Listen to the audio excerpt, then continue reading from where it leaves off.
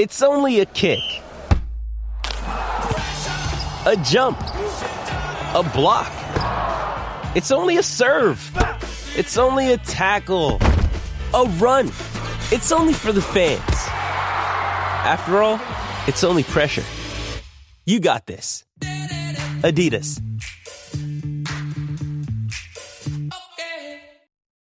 This episode is brought to you by Shopify. Whether you're selling a little or a lot, Shopify helps you do your thing, however you cha-ching. From the launch your online shop stage, all the way to the we just hit 1 million orders stage. No matter what stage you're in, Shopify's there to help you grow. Sign up for a $1 per month trial period at shopify.com/special offer, all lowercase.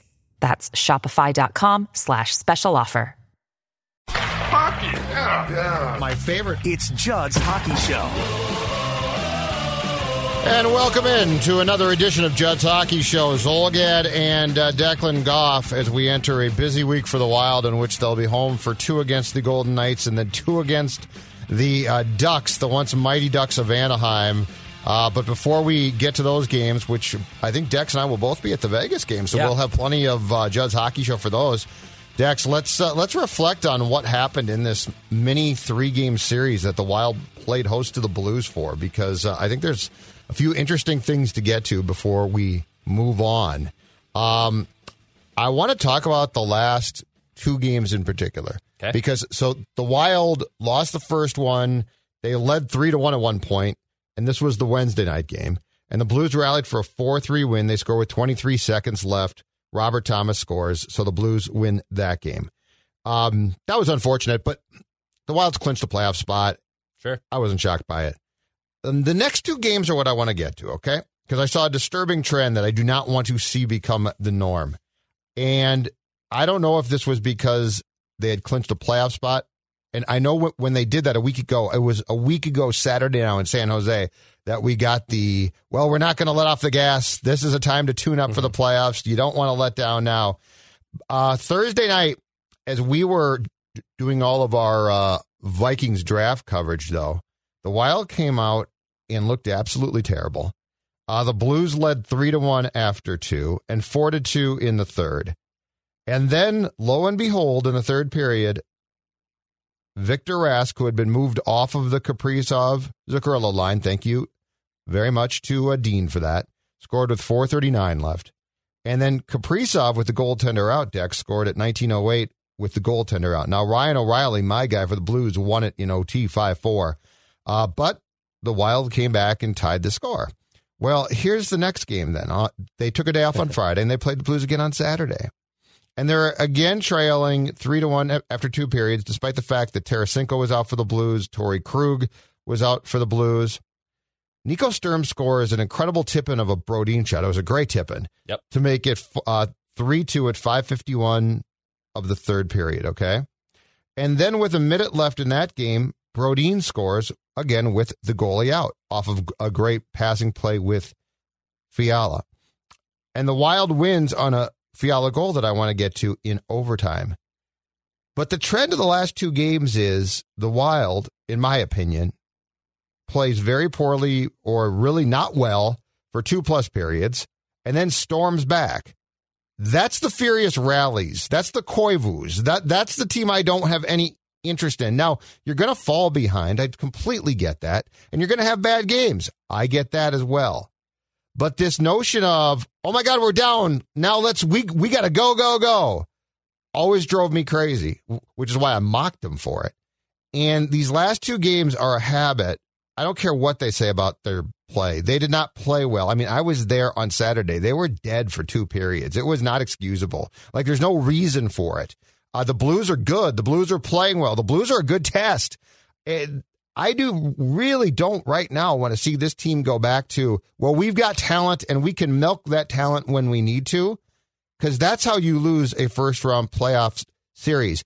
What I want is consistency that we saw. Like we saw all this year, Dex, we've seen consistency and really, and look, they've gotten drilled at times. I get that. That's going to happen. That's not my problem. My problem is this third period, goalies out, got to score. They can score.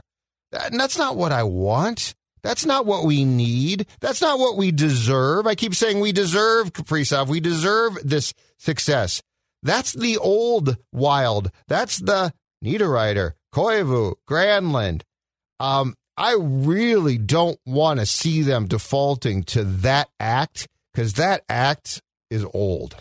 Yeah, I think that's what has made this team different for the most part of the season is they haven't been doing this. And for whatever reason, ever since they clinched the playoff spot, basically, you get the sense that they are indeed mailing it in, which is exactly what Bill Guerin said that he didn't want the team to do. He wanted them to keep going, wanted them to still possibly compete for getting the top spot in the West, if not at least an opening round playoff series for home ice advantage. And when you drop 2 games of the Blues, and then in these last 3 games, the first one you definitely should have had. You played a great first 45 minutes, and then you completely went on the snooze button. Friday was just this weird dumpster fire of a game, even though, yeah, you came back, but still mostly a dumpster fire. Saturday, same thing. You still find 2 points. So, I mean, you look back on it, okay, you got multiple points over the course of those 3 games, but not really inspiring. I wouldn't call it inspiring. So, yeah, it's frustrating. There's still 2 points back. Colorado has a game in hand on Minnesota as we record this on Monday morning. So a home playoff spot, thankfully, is still in play for the Wild. It's not like it's completely out of reach. But at the same time, you had a chance to make hay and jump them, and you didn't. So the ramifications for the furious rallies, as you dubbed them about 2 or 3 years ago, unfortunately came back. I want to know, though, too. Yeah. Because he finally got a call. How did Capo look on? Because he started Saturday, correct? Yes, he started Saturday. That's in my notes. And we'll get to it. Let's get to it now. All right. He looked very good. He made a save on David Perron in the second period, laying on his belly that I have never seen this before. It was such a good glove save. Like it was a last second, got the puck.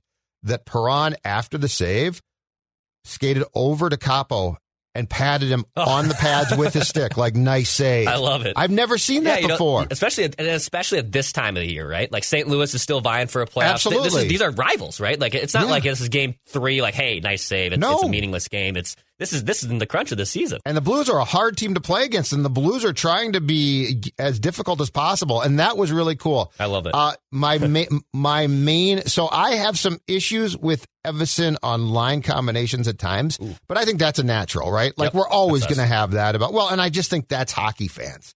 I have a real bone to pick with the goaltenders, though, and how he uses the goalies. And the most recent example to me is, so Talbot starts, loses on Wednesday. It's a tough loss. He completely, to his credit, love this, falls on the sword. My fault. It's not his fault, but he's like, my fault. Got to stop some pucks there. And then Dino brings him back on Thursday, and he looks tired. Like he doesn't look that good. Yeah. He didn't play that well.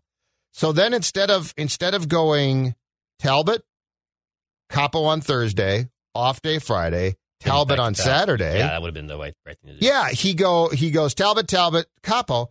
So one, I don't get that. And 2, what I don't get is, okay, a playoff spot is clinched. Yep. Talbot's played great. That's fantastic. Capo, for the most part, has played really well. Like I think for what there was a time where we would have started him in game 1 of the playoffs. Like both of us talked about that. Okay. Yes, we did. Yet Talbot has started 7 of the past 10 games. And I just think you're cruising for trouble in the playoffs because Talbot's going to be your guy, and I get that, Dex. Yeah. But this is my biggest issue, goaltending-wise. What are you doing? This isn't that tough to me. I mean, if Capo sucked, it'd be like, okay, you can't play him. But he doesn't. He's had a few tough games. Everybody has.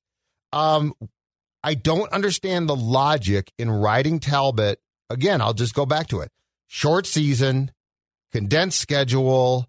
You need him in the playoffs. The playoffs are going to be the norm, so they're going to be a complete grind. This is my biggest problem with Dean. I don't understand the thought process with the goaltenders when I think you have to walk a very fine line between he's my guy and I'm wearing him out.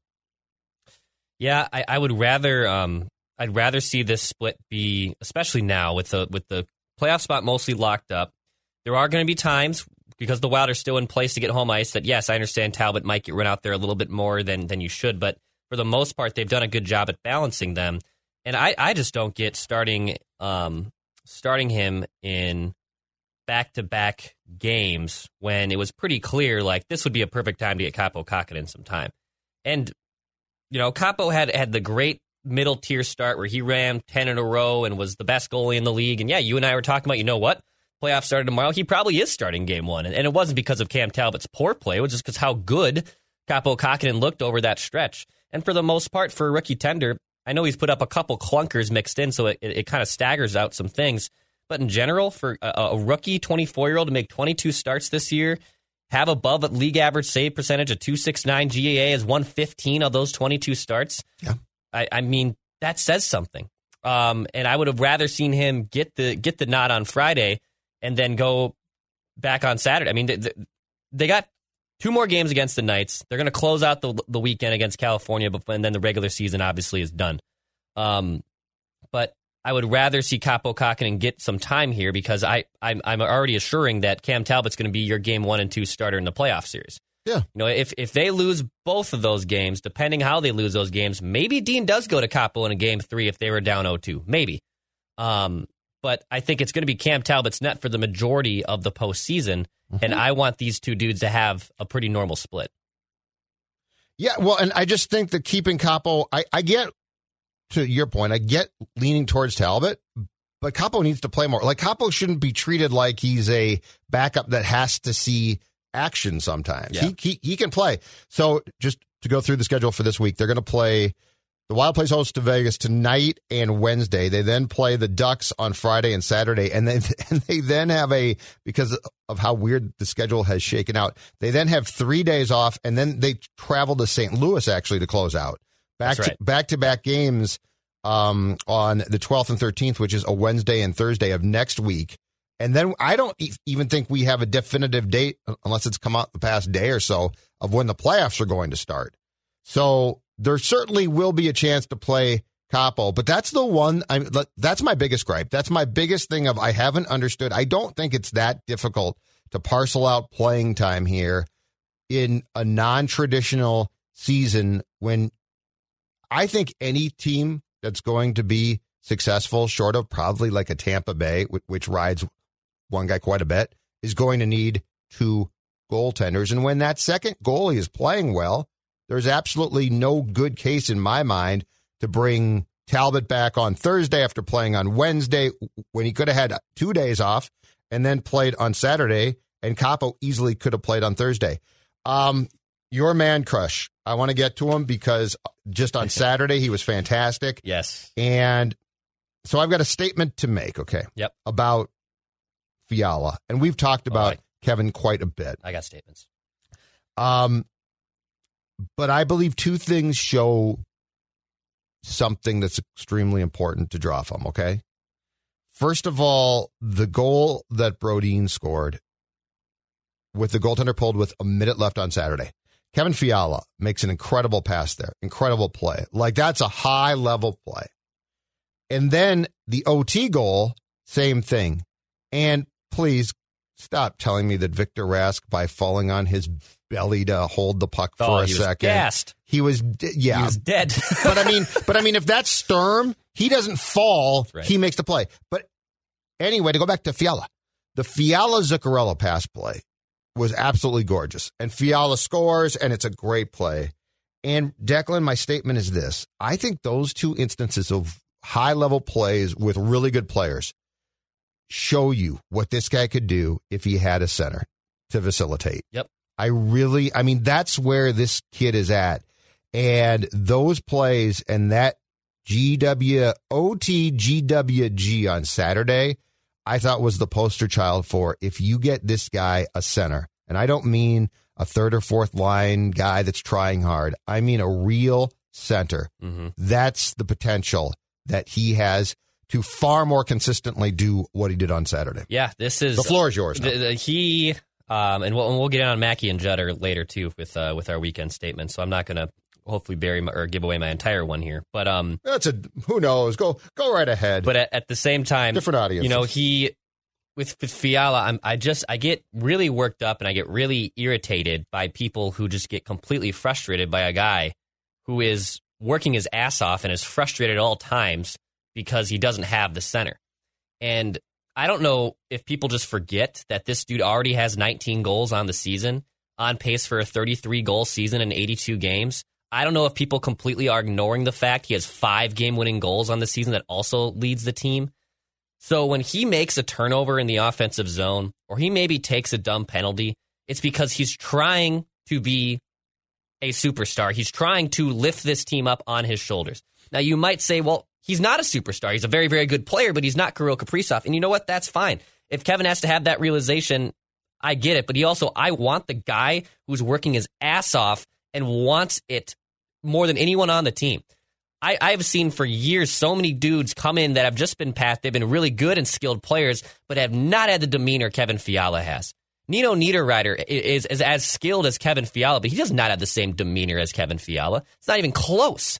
And I want the guy who's playing pissed off with his head on fire, and I want to score the highlight reel goal every time, make the best play. I know you're overcompensating sometimes, but I want that guy on my team because it's worth it.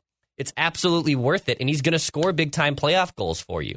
So when he's stuck getting centered by Ryan Hartman, and God bless him, I love Ryan Hartman. Now he's with Victor Rask, who's working his ass off, falling on his butt, gassed for playing for 15, 16 minutes a night, and Fiala is literally taking things over. Yeah, I want that guy because he's going to score some big-time goals in the playoffs for you. So when you get to the Twitter machine and you bitch that Kevin Fiala makes another offensive zone turnover, I'm going to find your tweet and throw it at you when he scores an overtime winner in the playoffs to send this team on in the playoffs. Like I am going to be, I see you. I see all of you people who rip him for the stupidest of things and don't appreciate him for all the big things that he does night in and night out. And rant. Oh, I like it. I just want, I want him to play smart. Like he can't, it does drive me crazy when he cross-checks a guy in front of the opposing goaltender. But more importantly, I want him to have a guy that can make plays. I mean, yes. This is why I am so adamant that the Wild is not, while they're on a nice trajectory, they're not close to being there yet, because you don't have your two superstar or your superstar wing and your star wing have nobody to get them the puck consistently. Like Zuccarello is basically, because he won't shoot the bleeping puck enough, which drives me crazy because he should shoot way more. But Zuccarello has become the facilitator because nobody else can do it. And I mean, it is, for a team that has the blue line and the goaltending and some of the star power up front that the Wild does, I'm with you. God bless Ryan Hartman. He works his ass off. Victor Rask has pictures of somebody, and I don't know whom, but he gets playing time. But they don't even belong near those lines. They don't. And to be like, well, I took Rask off the Kaprizov Zuccarello line, and now he's got great chemistry with Kevin. No, he doesn't. Victor Rask wakes up every once in a while. You sort of nudge him. Yeah. And he wakes up and he scores a goal or he does something, and people are like, look what Victor Rask can do. Victor Rask has a role in life, and it's probably the fourth line. It might be the press box at times, but like these glimpses of, oh, look at what Victor Rask did. It drives me crazy. And yeah, what we saw from Kevin on Saturday, and the other thing that I absolutely loved was the lack of panic that he showed. So the Brodin play, perfect example. Somebody pointed this out on Twitter to me, and I think that they were right. When Fiala set up Brodin for the one-timer shot from the top of this basically very, very high slot near the blue line, their point was a couple of years ago for sure, or last year possibly, Kevin Fiala shoots that puck.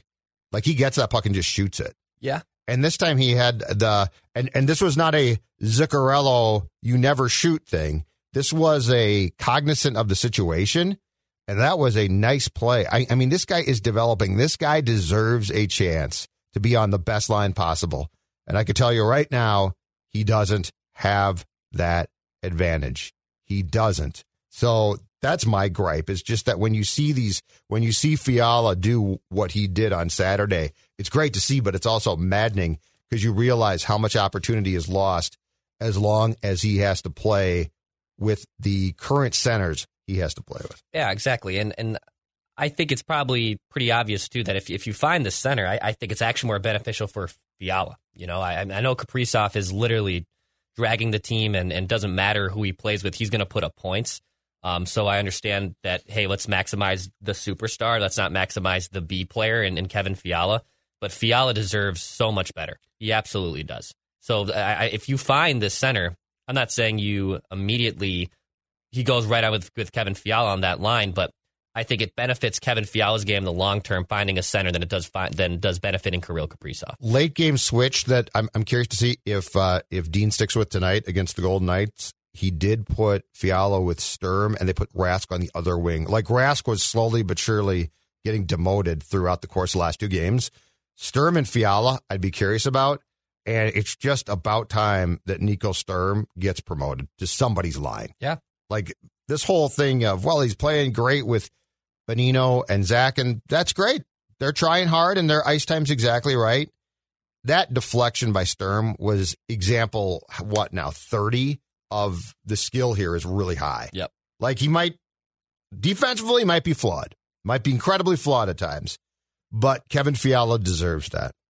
All right, I got a question for you. Yes, sir. And I know that he contributed to the goal, but I don't think that in my opinion, if you had a different center on the ice at the time, or I'm sorry, a different player, that player doesn't have to make the sprawling play that Rask made.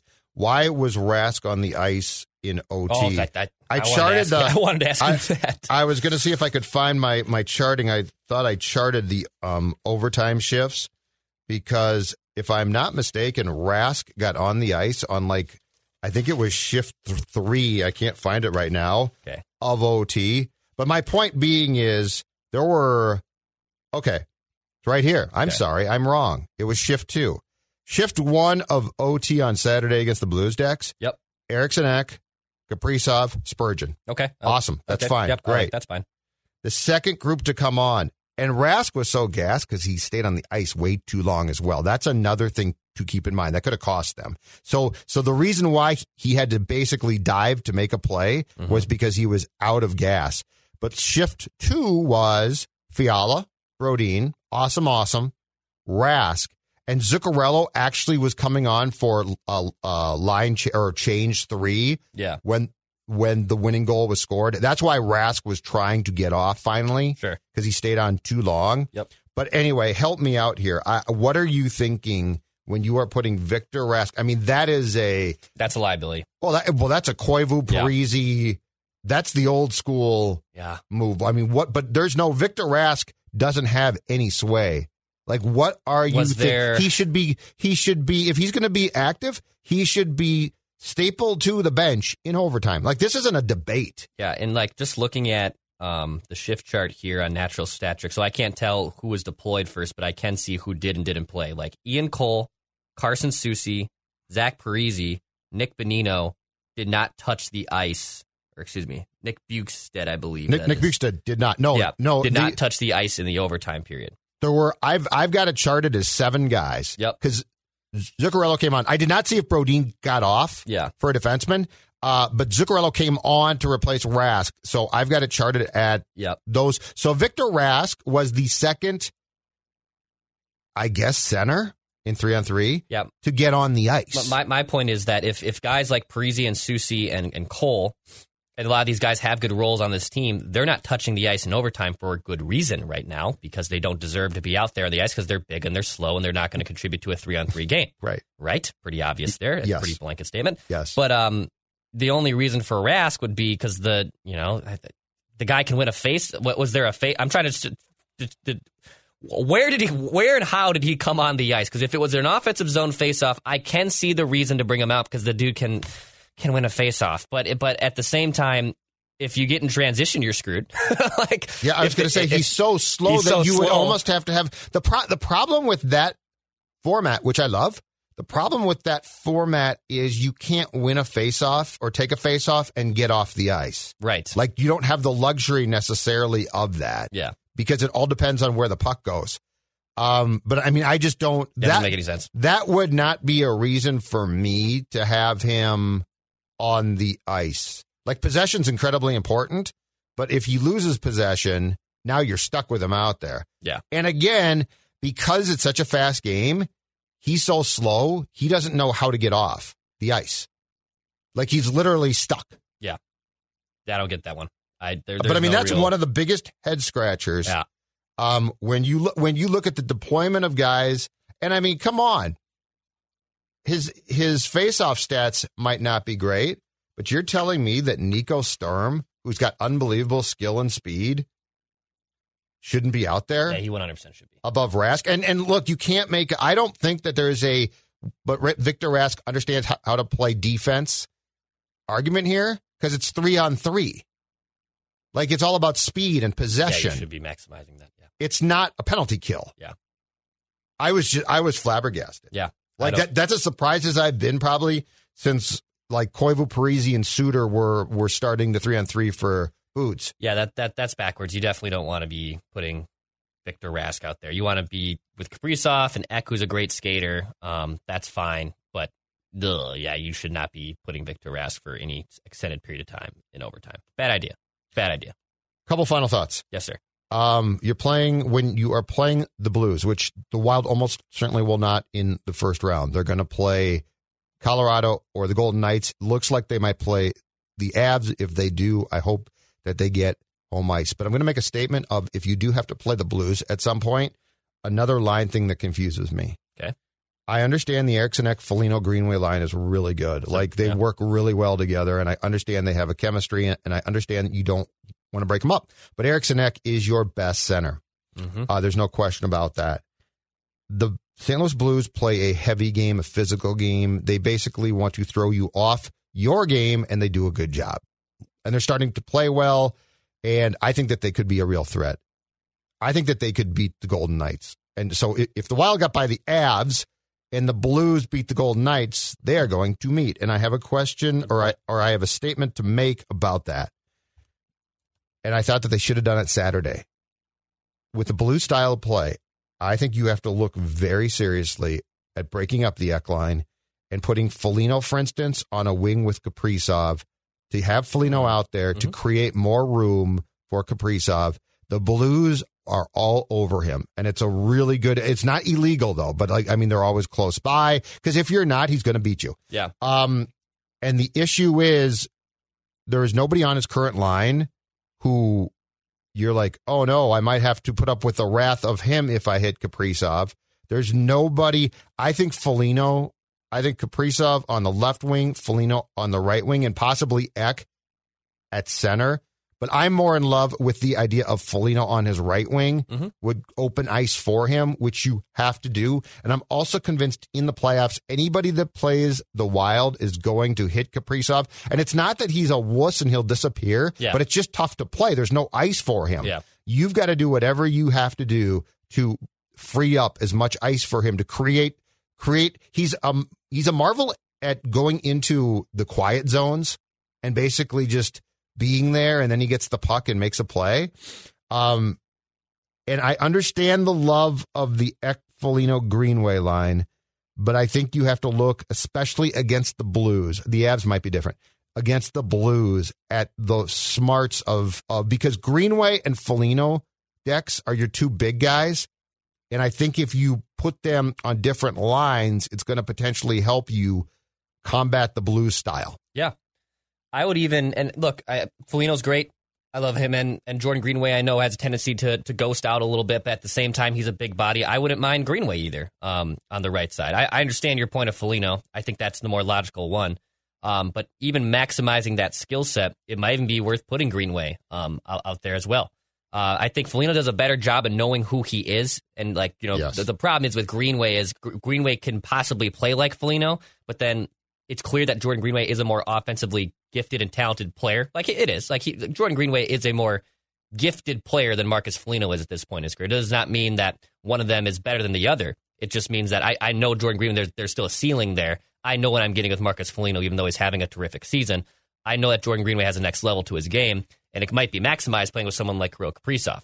And by the way, Greenway has one less even strength point than Kirill Kaprizov this season. So he has shown up the ability to put up points. So, yeah, I understand that putting Foligno out there would create some open lanes for him and hopefully be able to create some more offense for Kaprizov, because that is the plan.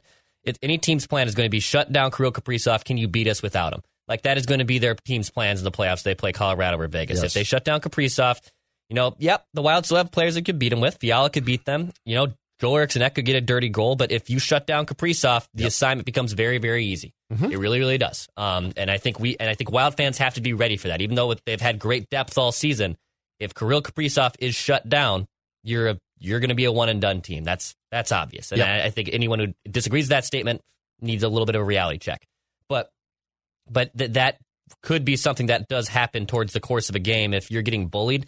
Luckily, if you're playing Colorado specifically, they're not going to be able to bully Kaprizov enough. I agree with you on that. Vegas might. Vegas has a little bit more size. Vegas and the Blues are a problem. Yep, they're a definite problem. I'm totally with you there. But if they're with Colorado, you're right. That's just going to be more of we're going to play a track meet game, and the Wild, I have trepidations about getting in a track meet with Colorado. But if you play St. Louis or Vegas, who have bigger bodies and can bully you, you're going to have to figure out a ways to adapt. The Eck line against the McKinnon line would actually work great, I think. That's a good matchup against a really tough line if you are the Wild. But I think you're right. If you play Vegas and St. Louis especially, that's where I'm saying. And it's not that Foligno or Greenway need to fight. They don't need to fight. But you need some presence on Kaprizov's line. And that's lacking. And Matt Zuccarello and Kaprizov together in a 7-game series against the Golden Knights, but the Blues for sure. I don't know that works. Like against the Avs, I think it works because it's high tempo, high speed, high skill, right? Against the Blues, I think it's going to be not as effective because, again, the Blues are going to take away time and space. So if you put Foligno on or Greenway on the line with Kaprizov, move Zuccarello to Fiala, I think I think you just need to consider the options here. And it seems like Dino is really wed to the Eck line as is constantly. He's like, I don't want to break him up. I don't want to break him up. And I don't know that you can look at all three potential opponents in the playoffs and say, we're sticking with this line for sure. Yeah. Yeah, I think X line should be pretty dang good. And yeah, you don't want to break it up yet, but over the course of the playoff game, if you're down or if things are going not your way, that's where you do move people up. You put Kaprizov and Fiala together. If you're down a goal in late game situation, you absolutely have to do that. So I think we'll see too how really good of a coach Dean Evason is, which by the way, I think he is a good coach. I'm not throwing out that he is not, but we'll see how he adapts in the playoffs because the playoffs are going to be a completely different beast. Love it. All right, we're done. Pass, shoot, score. He knows you once ate an entire sheet cake. He knows your selfie life isn't your real life. He knows what goes down on the DMs. Shouldn't you know your dog better? Now you can learn his inner secrets with Embark, the highest-rated dog DNA test. Unlocking over 350 breeds and screening for over 215 genetic health risks. Go to EmbarkVet.com and use promo code DNA, that's DNA, to get $60 off an Embark Breed and Health Kit or Purebred Kit with free shipping. That's promo code DNA to save today.